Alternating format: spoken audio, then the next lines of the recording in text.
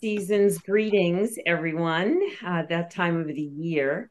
I'm Lori Timoney, and I'm with Go City and also one of the hosts of the Experience This Travel show. And we are, believe it or not, on season two, episode one, show number 31. So we're very proud of getting to this point, and we're really looking forward to what lies ahead in 2024. Bruce, would you like to introduce yourself? Yeah, thanks, Lori. Hey, this is Bruce Rosard. I'm one of the co-founders of Arrival, and amazing that we started this over a year ago. This experience, this experiment, and really happy to be here at the show, and really excited to have Catherine Warrilow with us from The Plot for the show where we're really going to dig into talking about branding in the experiences sector. Catherine, tell us about yourself. Hey, thank you, Bruce. Thank you both for having me. So, yes, I am the not the co-founder, the only founder of The Plot, which is my brand new marketing and brand strategy business. So I help attractions, OTAs, experiences, tours to figure out why their brand strategy isn't quite connecting up with their commercial goals, and figuring out where those missing links are along the way, and injecting some new perspective and new enthusiasm and fresh thinking to help them be the brand they deserve to be, I guess. So it's very early days, but I'm enjoying working with some of the best and the biggest across the industry, and it's great to be here. That sounds super exciting, and so congratulations for your new venture. Thank Um, you. we've talked for a while about covering this topic. I think it's such an important topic for this space. We have a lot of providers in this space that might be considered not so large companies. You talk about branding, and we think of, Expedias and Yep. TripAdvisors and Hiltons and so forth. Catherine, can you just kind of set the stage and maybe just tell us how you think about brand specifically? Yeah. So you hear brand, brand, brand. What does that mean to you? It's a good question. It's a big question, but I think it boils down to one quite simple thing. Brand is about what your customer would say to a potential customer about you.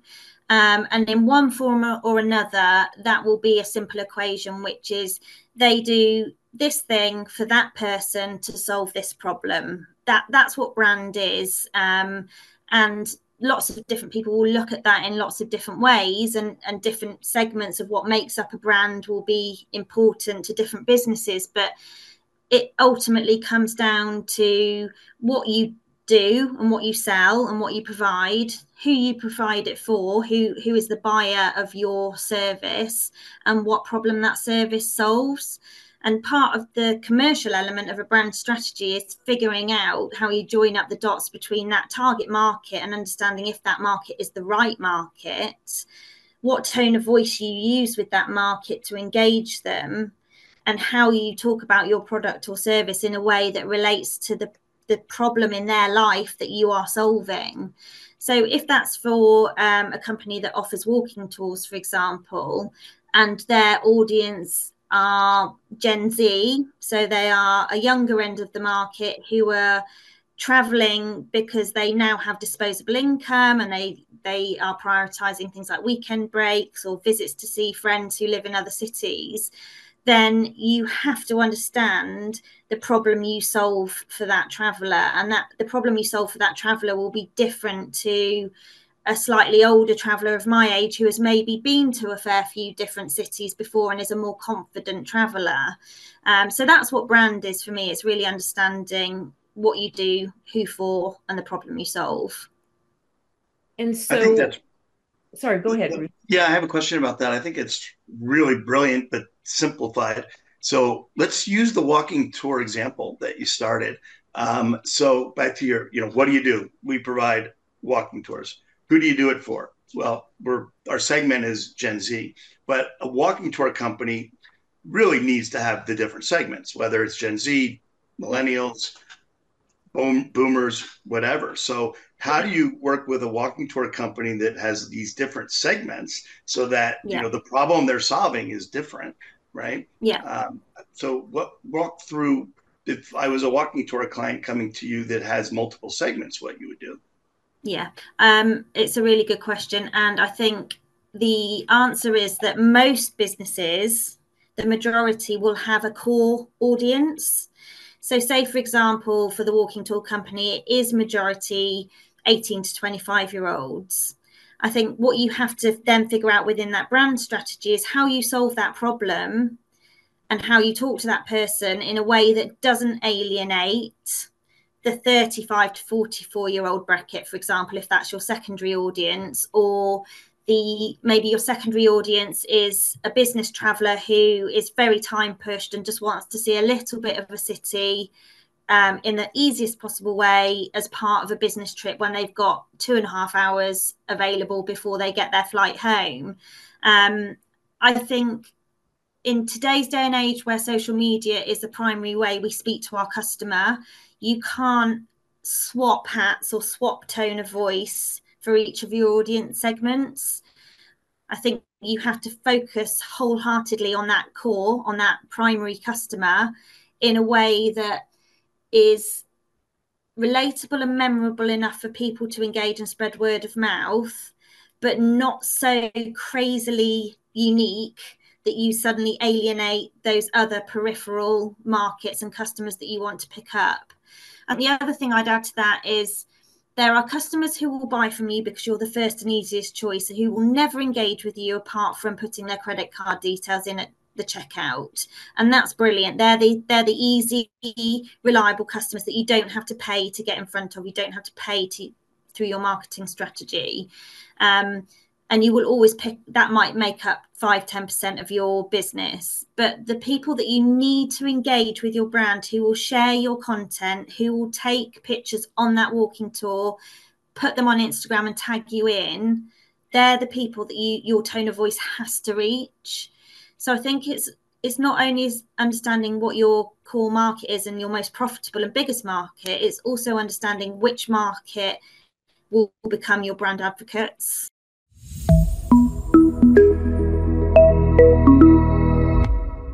Hey, it's Marika from the Von Mac Agency, here with your Tourism Marketing Half Minute. Raise your hand if you've ever heard the fallacy that tourism is recession-proof. Yep, that's definitely not true. So in today's economy, it might be a good time to start thinking about scarcity marketing. This is a technique that focuses on creating a sense of urgency and excitement all around your product. And studies have shown that customers are 30% more likely to purchase something when they believe it'll sell out.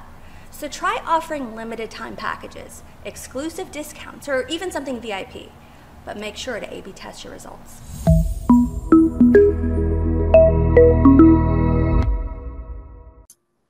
So, Catherine, I'm quite sure that a lot of companies, they start up, or even, they're in the middle of it right now for however long they've been in business, where all they're really thinking about is just getting business, right? They're just thinking about, okay, I'm going to do, direct marketing. I'm going to get on Facebook. I'm going to, get on Instagram. So would you say that, or would you suggest that really the first thing that you really need to be doing before you start looking at how you market is to consider your brand? Is that something, or, would you say that it's kind of a work in progress and it sort of develops as you move through? Or is that something you recommend businesses look at right out of the gate before they start even thinking about how they're going to market? Yeah, I think it's both. I think you have to have those basic foundations in place. Otherwise, what happens is exactly what you've just described, that you go into panic mode and you start throwing content out there that you hope might appeal. There's no consistency. You haven't stopped to think about what works best on different channels. You've just plastered the same marketing content across every channel you possibly can. You've sent out half-hearted emails to customers, discounting your product in case that works. Now, a brand proposition will evolve. It will constantly move and evolve and grow your business, because we can't really predict what will happen in the market. We can't predict COVID. We can't predict currency crashes, that kind of thing. Yes, we have a certain amount of information about what the next year ahead might look like, but as we all well know from the past 3 or 4 years, a lot of us have had to totally pivot on our vision and our goals. So I think you have to have a clear vision in place before you do anything. I think you have to have a really clear tactical plan in place, and I think you have to have really clear goals of how you're going to measure against those tactics. It's absolutely fine that they change and some things will work and some things won't. However, if you don't know what you're trying to say in order to convert a customer, then you will never ever create cut through, especially in such a competitive market as travel and experience. I think it's incredible and overwhelming to most businesses how many times you need to say the same thing in different ways through your brand strategy to start getting people to remember you and engage with you. And I feel really strongly that if you don't have that framework in place, it's so difficult to succeed. And the brands you see in our sector who are popping up with new news every couple of weeks, we're now doing this, we've acquired that, we're now launching this type of platform, we're adding on this to our business. A lot of the time there's no strategy behind that, and that's why they kind of keep adding bits on randomly rather than having this really strong foundation which is able to hold up things as the business grows. So what would you do if you're experienced this travel show? We're obviously relatively new. We're only a year old, maybe, Bruce, as you said. And we want to improve our brand. How do we go about doing that? What are some of the things we can work on? Let me, before you answer that, so important question. So we're going to get some free consulting here, Lori, which is awesome. But what I was going to say is Experience This is a B2B, and almost everyone listening to Experience This are B2B. And a lot of what you've already talked about is B2C branding, right? Yeah. I mean, you threw in a little B2B right at the end there. But really, when you think branding, you're typically thinking B2C. Let's flip this discussion now over where let's talk B2B again, because that's who would be listening. That's what Experience This is, as our challenge to you to say, okay, give us some thoughts. Because I will tell you, you said you need a clear vision. Yeah. Lori, I think if Catherine was our brand consultant, she would have to ask us and we would have to tell her what our vision is and what's our goals and objectives and what are our tactics, right? So now I'll go ahead and answer and provide us with that free consulting, Catherine. Let's see where this goes. Yeah. It's a great challenge. And I think it's interesting because exactly the same principles apply whether it's B2B or B2C. So in a B2B avenue, the brand is the ticketing tech provider and the customer is the OTA, for example, or the attraction or experience. The operator, right? A ticketing tech or res tech. Yeah. Exactly. B2B, and their client is the tour operator. Yeah, exactly. So the same principle applies. That business still has to be able to say, we do this thing for this audience to solve this problem. So, for example, at an arrival event where you've got all of your exhibitors with their stands in the hall, the ones that will succeed in that type of environment will be the ones that can say, oh, hi, what do you do? Tell me about your business. Oh, that's really interesting because we do this thing for people like you to solve that exact problem that you have. And as Laurie rightly said, it will vary from business to business, but the premise will always be the same and the vision will remain the same. So to answer your question about the podcast and this show and that kind of thing, I think the first thing I would say is, do you guys know the hero villain guide methodology?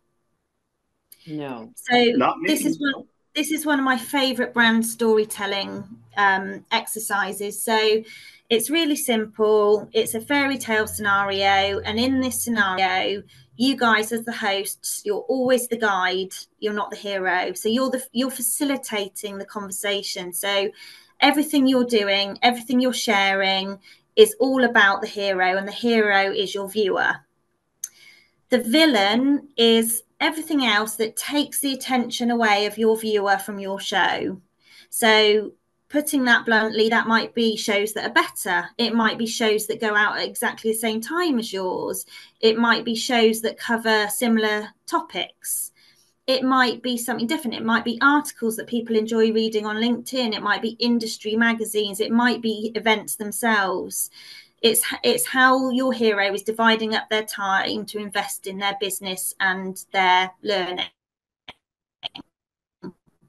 So what I would say specifically for this show is that to make your picks, they want you to facilitate. Start by introducing their needs and the topics you're going to talk about, rather than introducing yourself first, because you're facilitating, you're the guide, you're not the hero. And make sure that this feels like a two-way conversation between you guys and the audience, even though it's the three of us talking. So make people feel like they are a participant. And that might be that you crowdsource questions ahead of a show. It might be that you put sound bites of the show out individually afterwards, as well as the main show, to start two-way conversations on LinkedIn or on your own profiles.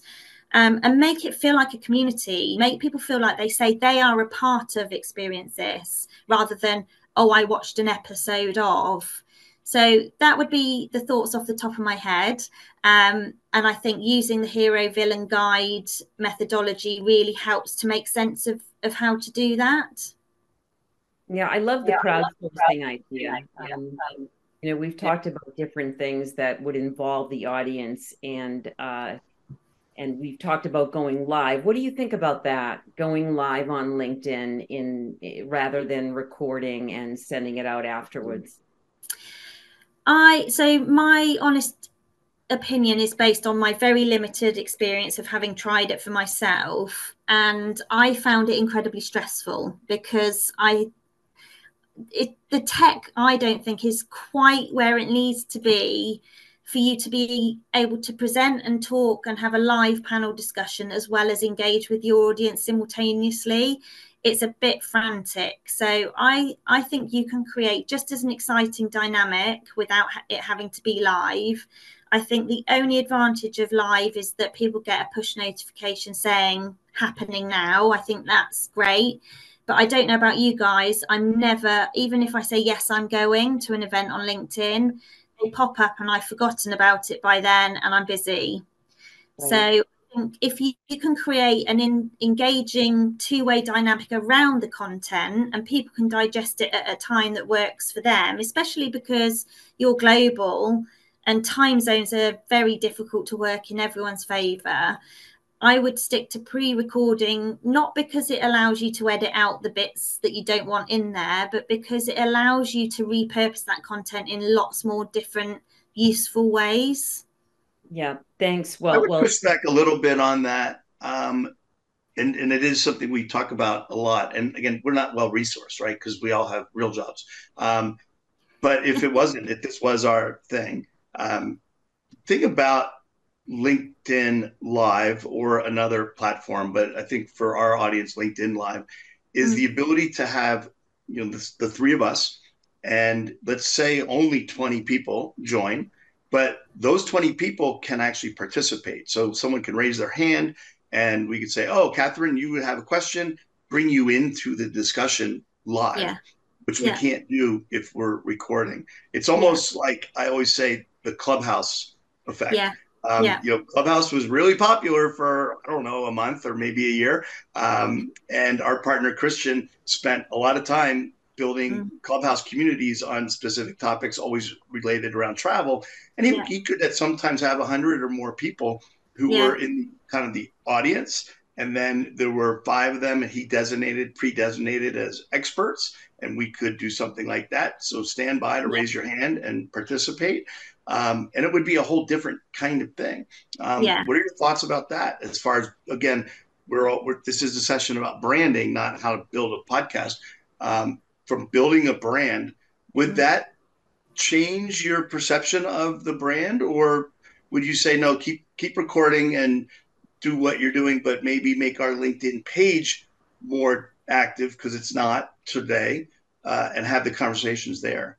Yeah, I think they're two entirely different things that serve very different purposes. So the podcast is a way of bringing together interesting people who have interesting opinions and perspectives and knowledge to share. So the reason I would watch as a viewer would be because I'm interested in their expertise or interested in the type of business they work for or the part of the industry they work for, and I would enjoy listening in on that conversation.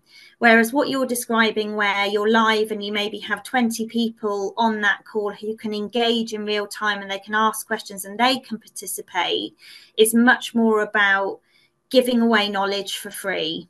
It's mentoring, it's a workshop, it's a totally different format and serves a very different purpose to the audience. They are looking to sit there with their notepad and pen and write down things that they can go and action in their business today. Whereas this discussion format is just raising the bar for the industry. It's about us fostering the community element we have across the sector and keeping talking. So I'd say it's a different dynamic, and I think both things are brilliant, but for very different reasons. And I would say if that's something you would want to explore, I would put it under the same banner, but make sure your audience is clear on what this is for who, for what gain, versus what that more workshop style format would be for and for what gain. And I suppose we could always just run a test as well. We'll give it a shot rather, and then see what happens. I would like to move off of this and kind of move on to performance marketing. So there's conversation, brand versus performance marketing. And I do recognize that I think it applies to all experience providers, because they have to consider, obviously the smaller operators, there's a lot of things they're going to be doing in their day-to-day that's just going to be elevating their brand. But as you move into companies that might be a little bit bigger, there's some real decisions that need to be made in terms of where you're going to put your money. I'd love to hear your thoughts on, spending your money on brand versus performance marketing. What does that really mean to the business? And, how, the other thing I'd love to maybe have you incorporate as part of that response is, how do I measure brand marketing? Yeah. So if you can maybe just touch on performance marketing versus brand, and then how to measure it, I think that would be really helpful to people. That's a really difficult question. Again, without this sounding like I'm trying to dodge the question, it will vary from business to business. However, in a large enough kind of travel business that for the sake of this example is a B2C business, I would say that you split your budget, your paid budget, between your evergreen kind of always on social media budget, and whether that's Facebook, Instagram, TikTok, or if you're B2B elsewhere, it will depend on the product you're selling to the customer. But you have this level of paid activity, digital activity running all the time, and it will change seasonally. If you participate in Black Friday, you will have sales messages going around, discounts, that kind of thing. If your travel business is very seasonal and most of your business is done in the summer, you will have summer offers running up to the peak season. And I think in terms of performance marketing, that has to be a constant. It has to be part of that tactical plan. It has to be always on. And I wouldn't ever make that the majority of your budget. It's just one part. It might be 25% of your budget, for example. I just want to, because this is really important where you're going here. You first said the evergreen social and paid social. Yeah. And that might be more tactical, the summer specials, et cetera, et cetera. Then you said the performance marketing, but how is the performance marketing different than the first category? So that's all that I'm talking about. All of that as the same thing. So your paid social is your performance marketing channel, because that is your direct response. Okay, so they work together. There are two different points within paid marketing that you said you need to always maintain and allocate a certain percentage of the budget towards. Yeah, so that's the first one. So that's point one. Point two, I would invest heavily in your brand marketing, which is your PR, your organic content, your blog strategy, your out of home stuff, which tends to be much more reactive because it is based on what is relevant and current to your audience right now. I call that situational relevance. So the situation demands that you adjust your tone of voice or your attention to what is important and relevant to your customer right now. And that might be that it's much colder in the destination that you're marketing than normal, which means it's even better than ever to go skiing there. So you turn your attention to what's situationally relevant at that moment.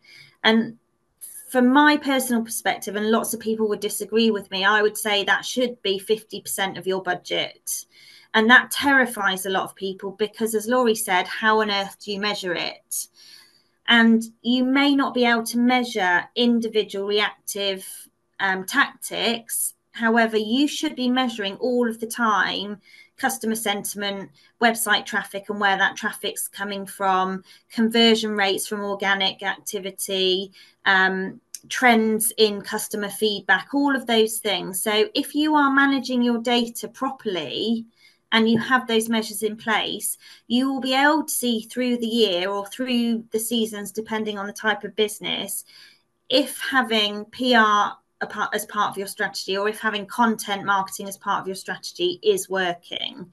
Now, there's a really blurred line in the middle of those two things, brand and performance marketing, because you get content which is on your brand strategy, which is really quite measurable when it comes to your strategic and technical SEO, for example. And the two kind of meet in the middle. And it means that you can have a really salient message through your paid performance marketing right through to your brand, which makes it a hell of a lot easier to run those two things differently but simultaneously. So we know full well that for a content strategy to succeed, you have to have some SEO knowledge in there. You have to know what type of keywords you're going after. You have to know what type of content is ranking. You have to kind of know what's going to push you up the page on Google. But that content might also be a massive part of your PR strategy. So you're answering two needs there. And that's when you start really winning, when your brand and your performance marketing efforts are wholly aligned and benefiting each other. So, Catherine, I think that we've talked a lot about why it's important to consider brand and how to look at that in relation to performance marketing. You mentioned a few key points in regards to measuring whether or not your brand marketing is successful, so to speak. I guess it's successful if you're now converting higher and you're driving more people to your website and so forth.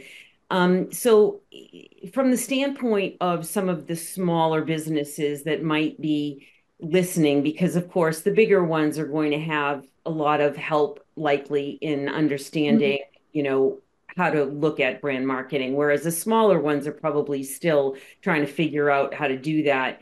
Can you maybe give us like the top 3 to 5 takeaways for a smaller business that is, either they're just starting out or they're in the middle of it and they really need to be considering brand? What do they need to be looking at? Is that, what can they do? Social media, reviews, testimony. What are some of the key 3 things, let's say, that they need to be looking at right now?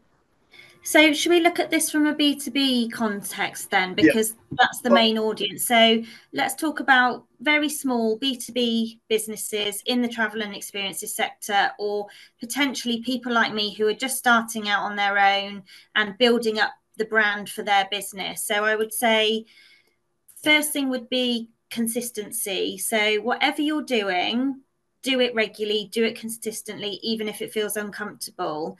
And you might not know exactly how or where to talk to your B2B audience, but just stick at it. It's not a wasted effort. It's a wasted effort if you're not measuring it, but if you're looking at the type of conversations you're starting with people and which ones they respond to, or which ones people then pass on to another person, track that. So a lot of the time, and you guys will find the same too, people will say, oh, I mentioned your name to so-and-so because that thing you said was really interesting. And you'll get 2 or 3 people do the same thing about that one same topic. So make a note of that. What was it that you said that people keep coming back to you about, and create more content around those themes. So it goes back to what I was saying before about situational relevance. You've got to be front of mind all of the time when people are trying to solve a problem. That's how small businesses win business, because like you said, Laurie, they don't have the huge budgets and the infrastructure and the marketing teams to run big campaigns to attract new business, but they do have incredible knowledge, incredible expertise, are generally in this sector really nice people, and have a great network and a great supportive B2B community around them. So I think that's the first thing, is to keep talking consistently. Okay. The second thing I would say is understand how you're different in a good way, and be confident in getting that across to people, because the old cliche remains true and will always be true, that people buy from people. You might not necessarily have all of the answers. You might not be the cheapest. You don't really want to be the cheapest, and you might not be the best, and that's fine. People aren't looking for the perfect answer. They're looking for an answer that they are going to enjoy solving with you. So consistency, understanding your personal brand. And third and final one would be being willing to do something you've never done before. And Bruce will probably laugh at this, because the example I would give was when myself and my previous colleague first came to an Arrival event. We accosted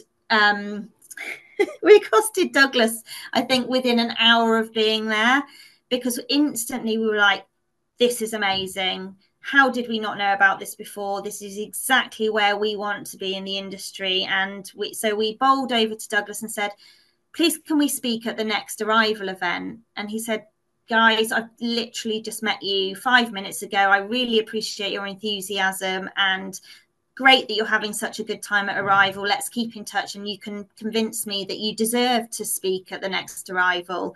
And that was the start of what I would say is a beautiful relationship between myself and Arrival.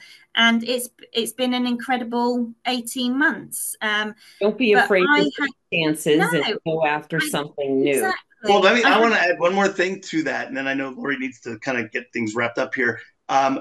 You followed that up, Catherine, with an article that you sent us, or maybe you just published it, I don't remember, about your perspective of your first Arrival. And it was, as you all like to say in the UK, very cheeky, the way you wrote that up, right? A word that I've come to know and learn and love. It was a really cheeky update about your experience at Arrival. And I loved it, because it was not a typical write-up of what it's like to come to Arrival. It was really interesting and really put you guys on our map, basically. And we worked really hard to earn your trust. So we live shared all of the talks at Arrival. So we each went to different ones, so we could go to as many as we could. And throughout the sessions, we published live on LinkedIn the things we were learning and the key takeaways we were taking from those sessions. When we got back, we did our own write-up. And then after that, we did a video pitch and sent it to you guys and said, hey, we're back in the UK. This is why we think you would like us to speak at the next Arrival. So we worked so hard for that opportunity, and it was worth it. That's a great story. So we got to wrap it up. Thank you so much, Catherine, for joining us. I think it was a great conversation and definitely helpful for sure to all kinds of businesses. So thanks so much for joining, and have a wonderful end of the year to everybody, and we'll see you in 2024. Thanks, everyone. Really appreciate it. Thank you, Catherine, for joining us. Laurie, thanks for the first year. Good luck in your new role. Or I shouldn't say good luck because there's nothing luck about it. You're going to kill it. But new old roles. New old role, exactly. And we'll see you all on the other side. So thank you so much. Thank you both.